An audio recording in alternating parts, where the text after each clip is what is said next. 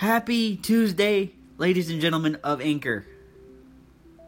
It is now time for the Tuesday edition of Storytime with Pete. And if you own digital platformed movies, if you own movies on a digital platform, whether it be iTunes, Amazon, Vudu, what have you, I'm a Vudu guy. The Star Wars digital release for The Last Jedi comes out today.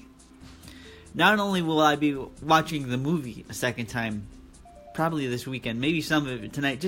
I know I'm going to turn it on for a little bit just to see what it looks like digitally, or on a digital format, such as Vudu. But I'm going to look at the movie again, even though it's such a polarizing movie among Star Wars fans. Some people like it, some people hate it. I liked it.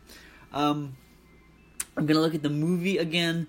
I'm going to look at the bonus features. I'm going to look at the bonus material because I'm a nerd that way. I'm going to look at the behind-the-scenes directorial stuff because I'm a nerd that way.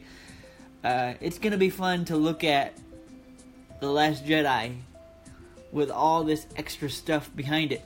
Also, I have not had a chance to look at it myself, but I heard that a lot of the questions that a lot of fans have in regards to The Last Jedi itself have been followed up with the novelization version.